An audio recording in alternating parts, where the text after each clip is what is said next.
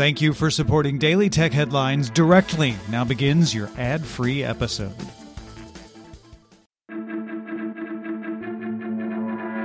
These are the Daily Tech Headlines for Monday, February 3rd, 2020. I'm Rich Stroffolino. West Virginia Governor Jim Justice plans to sign a bill this week that would require all counties in the state to provide an online ballot marking device for all voters with physical disabilities. According to Secretary of State Mac Warner, he would most likely provide counties with a smartphone app Votes or a similar app to meet the requirement. West Virginia currently uses Votes for military and overseas voters, and Warner said he's waiting on a security audit of the app before approving it for further use. According to a 2015 Pew study, West Virginia has the highest rate of people with disabilities in the U.S.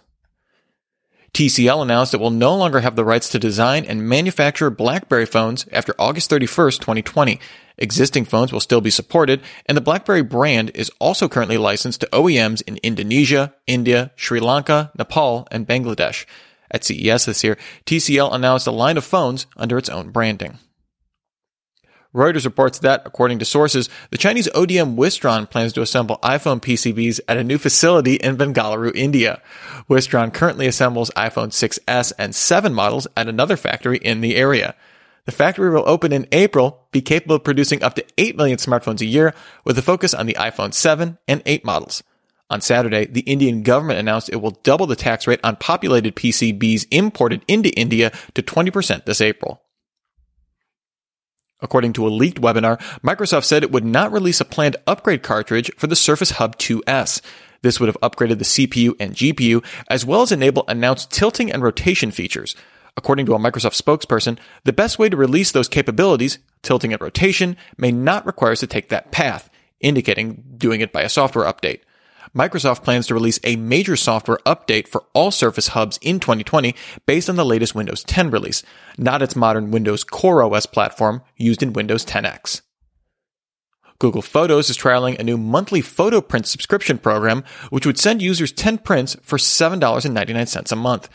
The 4x6 prints are printed on matte white cardstock with a 1/8 inch border and automatically selected based on 3 selectable themes, mostly people and pets, mostly landscapes, and a little bit of everything.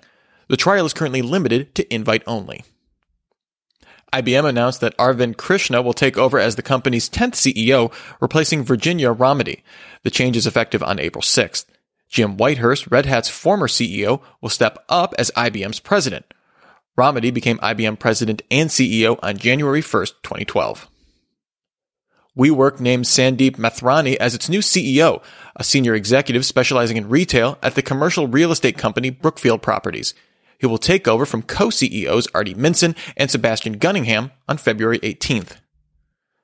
Apple announced that it will be providing special coverage of the 2020 presidential election in the United States starting today, complete with news and analysis from dozens of sources, including ABC News, CBS News, CNN, 538, Fox News, NBC News, ProPublica, Reuters, the Los Angeles Times, the New York Times, the Wall Street Journal, the Washington Post, Time, USA Today, and if you can believe it, others.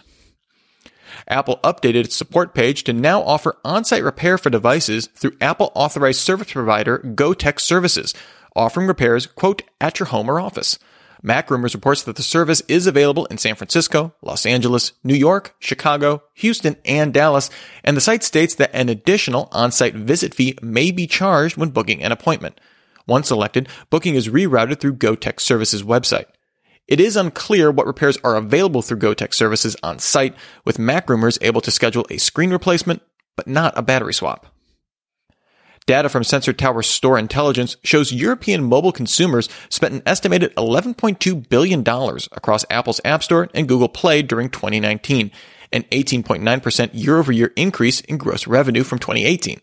European spending accounted for 13.5% of global mobile app revenue in 2019, which totaled more than $83 billion.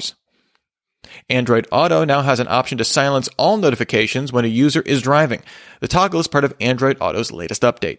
Notifications will still be present on the in-car display until dismissed, but only when this toggle is activated.